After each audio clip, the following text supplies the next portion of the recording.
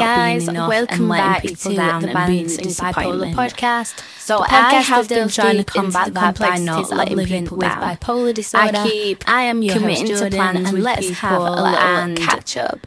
So I have taken a little break.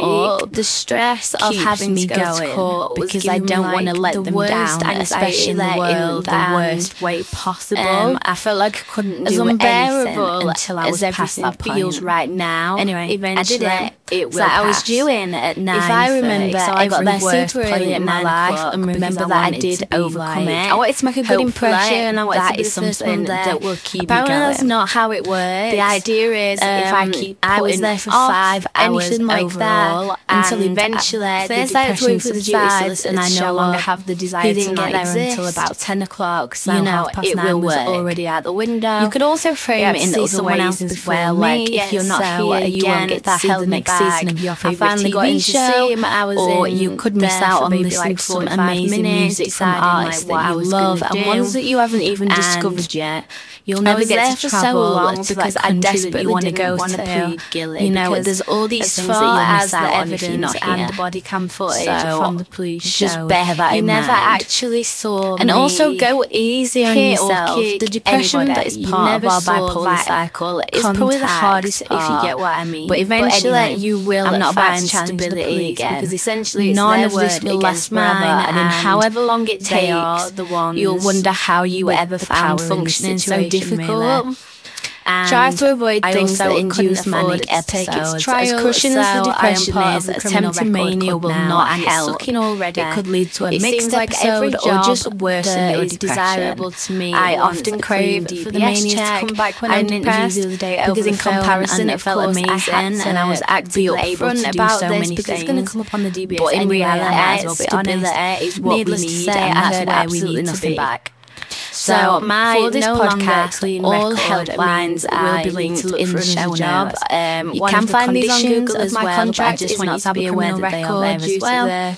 If you are in crisis at work or in hospital, your community mental health team, your crisis teams are go to A&E if you have to, call one of the helplines.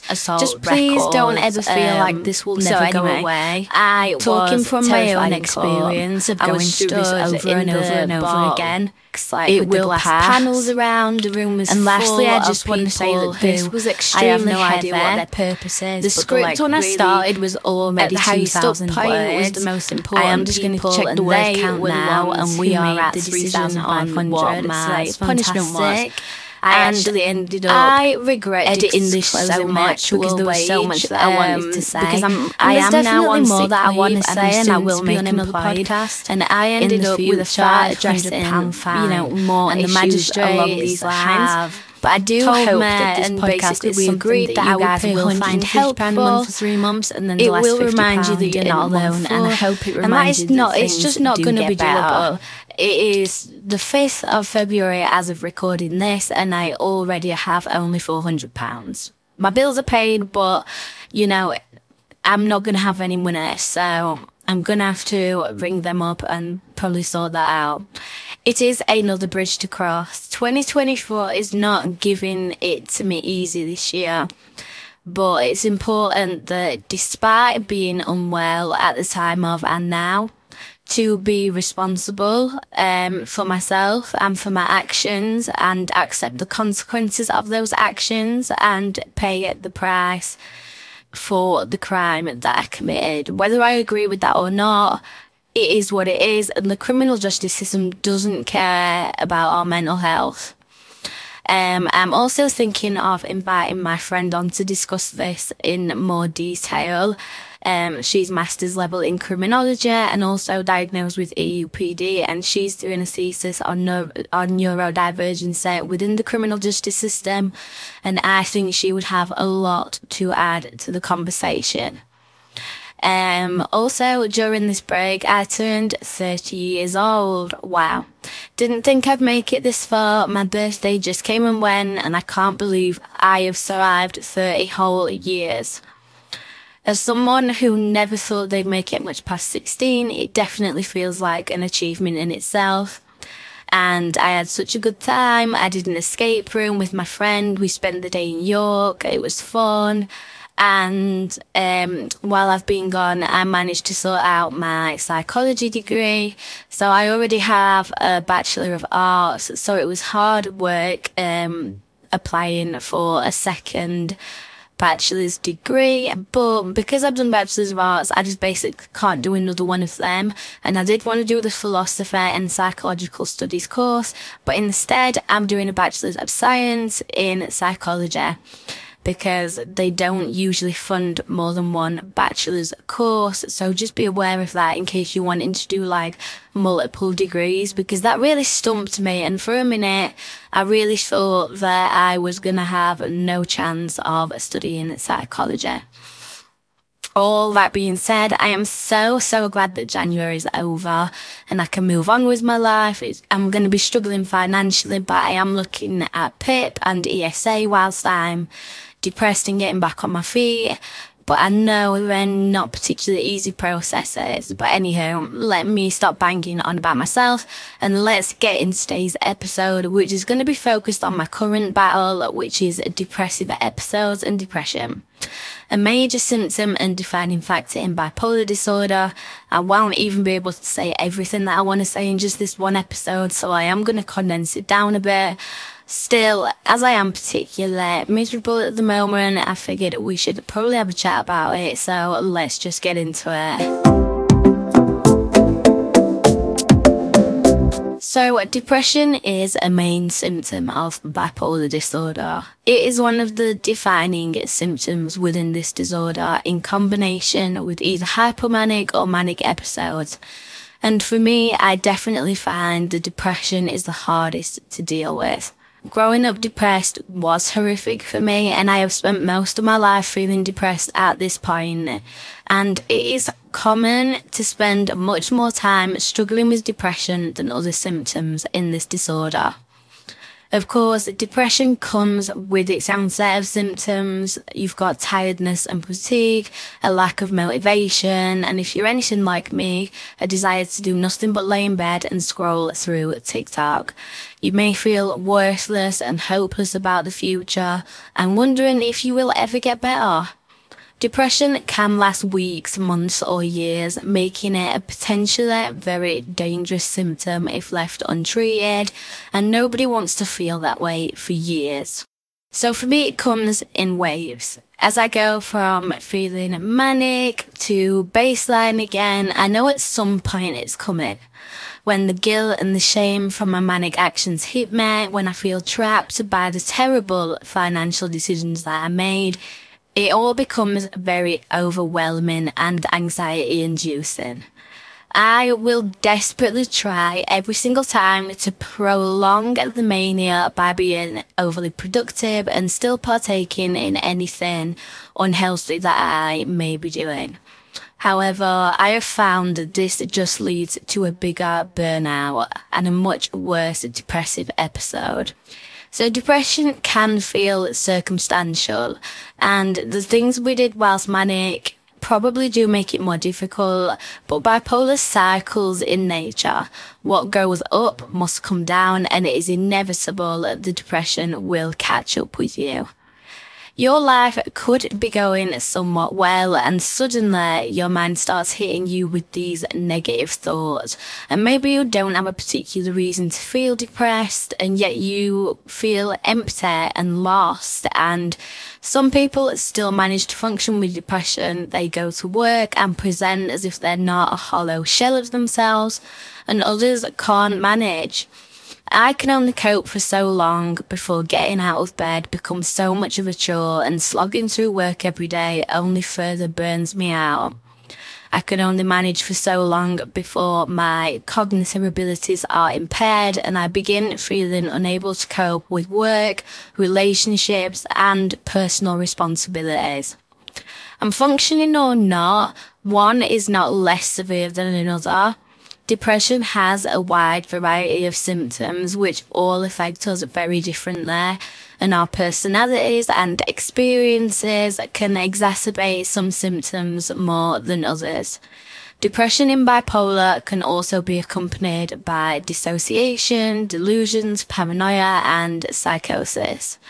Another factor in bipolar depression can be mixed episodes, which are a state of mania and depression coinciding with one another, usually accompanied by the aforementioned symptoms.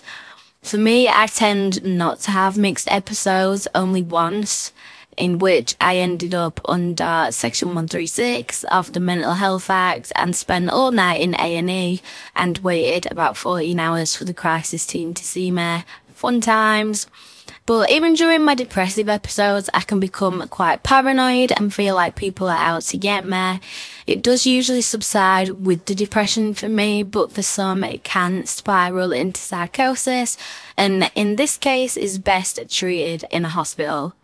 Now, entering a depressive state can come with a lot of denial. Denying your successes and achievements, feeling like you're not good enough, yet also not ill enough. If I don't actively want to kill myself, I can't possibly be depressed enough to seek support. I begin going out less, isolating myself from friends and family, eating more or less, and having no interest in my prior hobbies. And it happens so quickly you may not even notice how badly you've slumped into depression. Maybe you can't even get out of bed. And it's not laziness or uselessness, and it's important to recognise that feeling unable to do anything is depression. It took me way longer than necessarily to realise just how depressed I was, because I kept denying it and not dealing with it. And as well as denial, it can also feel like grief. I had truly changed my life from a depressed junkie to a stable person who was actively in treatment for addiction.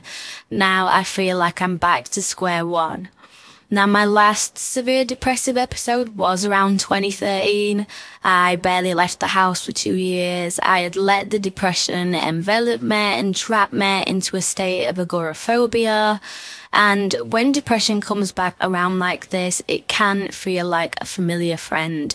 And it is not unusual to seek comfort in the misery and the isolation that comes with it. Becoming comfortable, though, affirms any unhealthy coping mechanisms that you once had.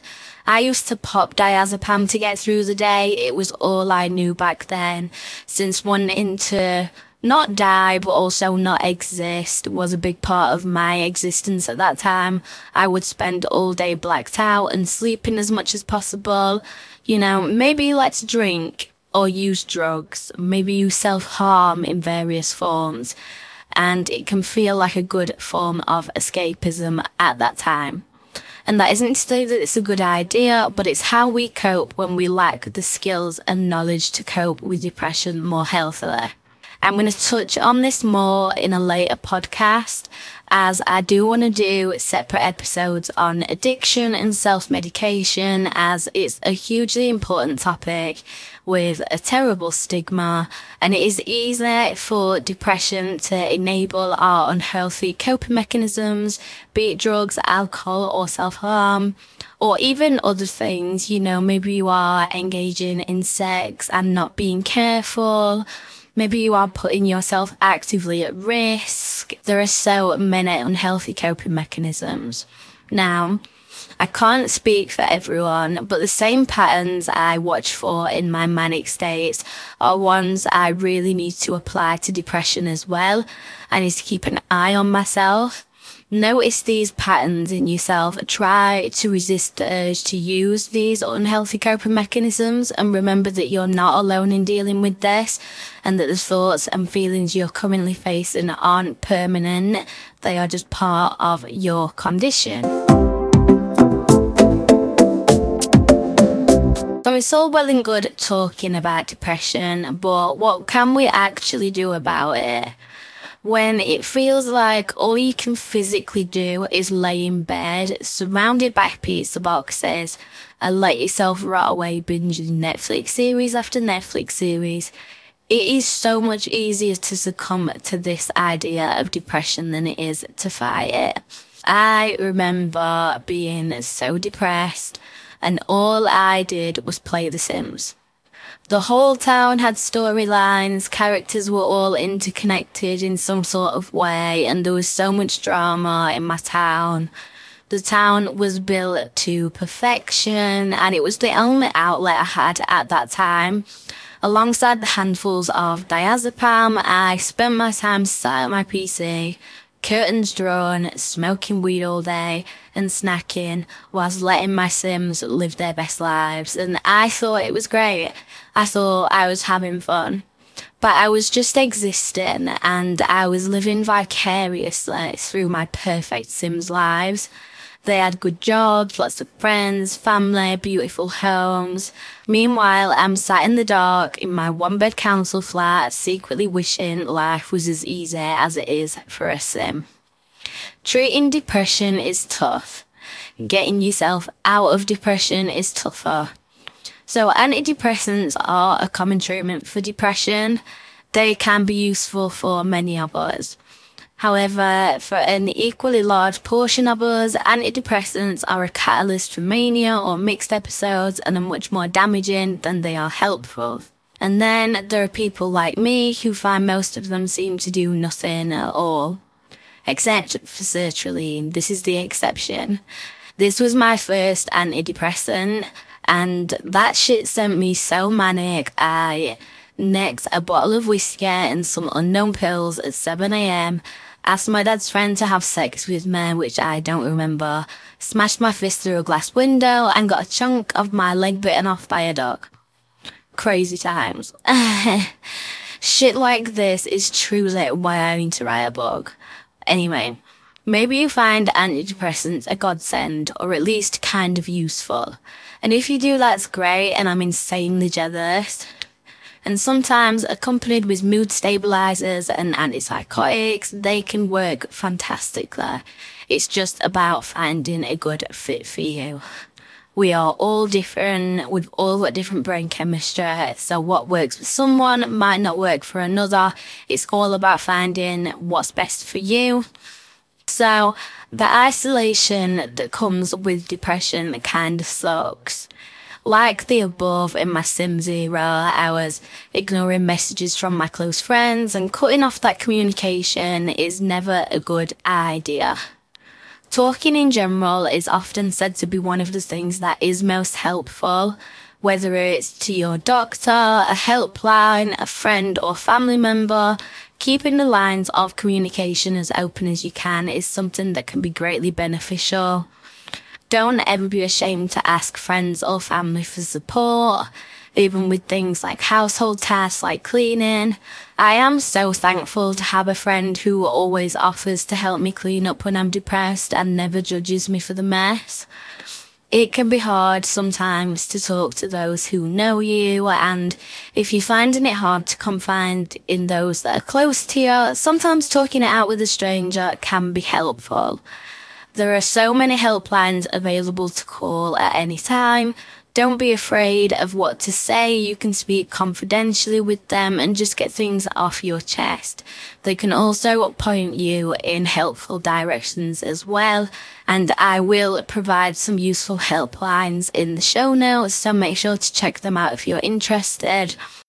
Your doctor is also not an enemy in this. They are trained to deal with all sorts of health issues, including mental health issues.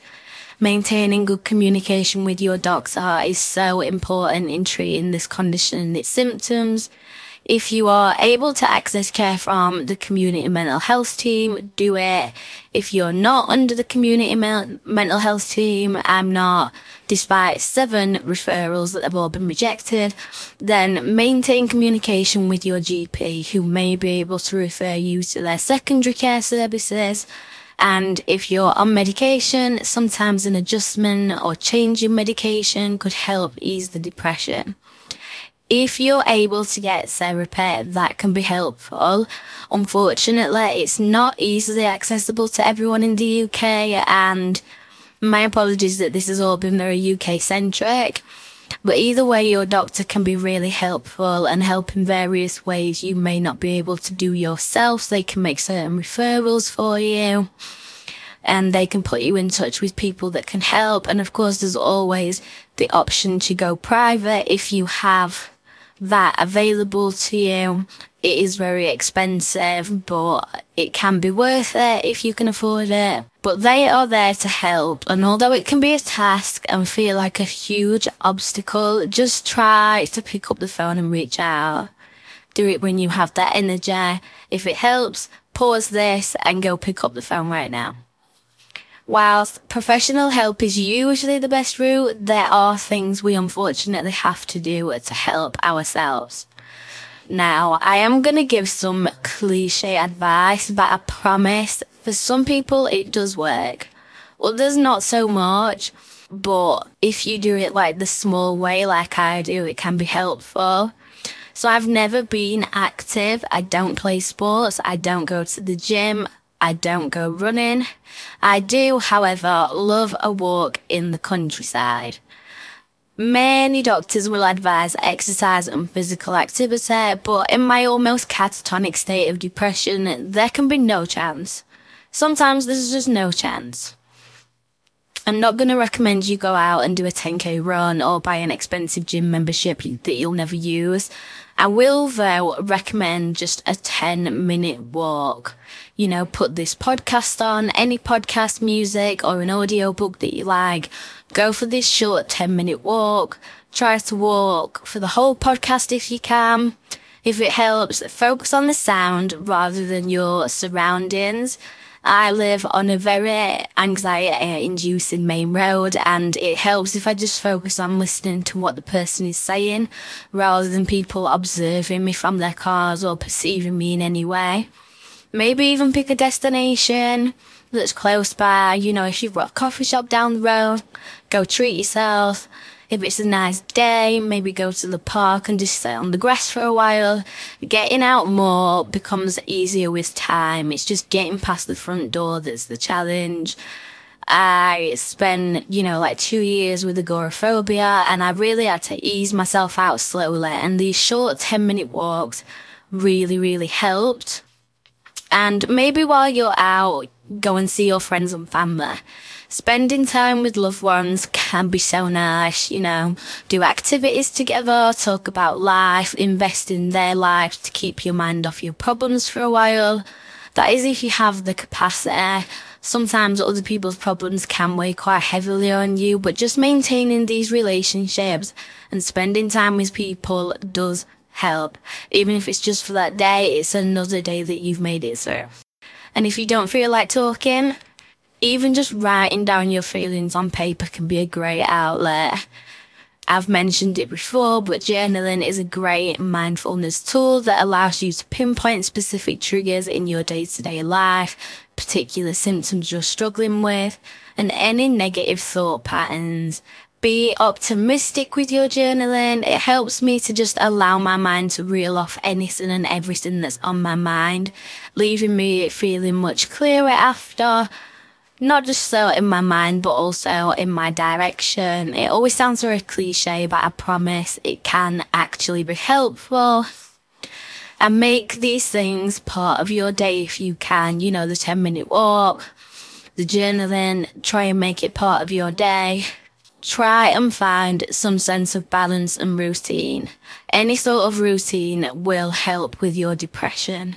Doing nothing and keeping your mind empty will only exacerbate depression. Depression likes to dwell and relive negative experiences. It likes to put you down. It likes to shame you until it feels like you can't escape it. Try not to let it fester and instead put your mind into anything. During this recent depressive episode, one thing I've done each day is my hair and makeup. If you look good, you feel good. I don't know, but it does help me, even if I'm not going anywhere. Even things that may seem small are better than doing nothing, playing a video game. Maybe not to the extent I did in my 2-year sim stint, but, play a couple of levels, cook yourself a nice meal, maybe tidy a section of your room, do a puzzle, any activity that will keep your mind busy. Make sure to keep moving. Just getting up out of bed each day is absolutely essential.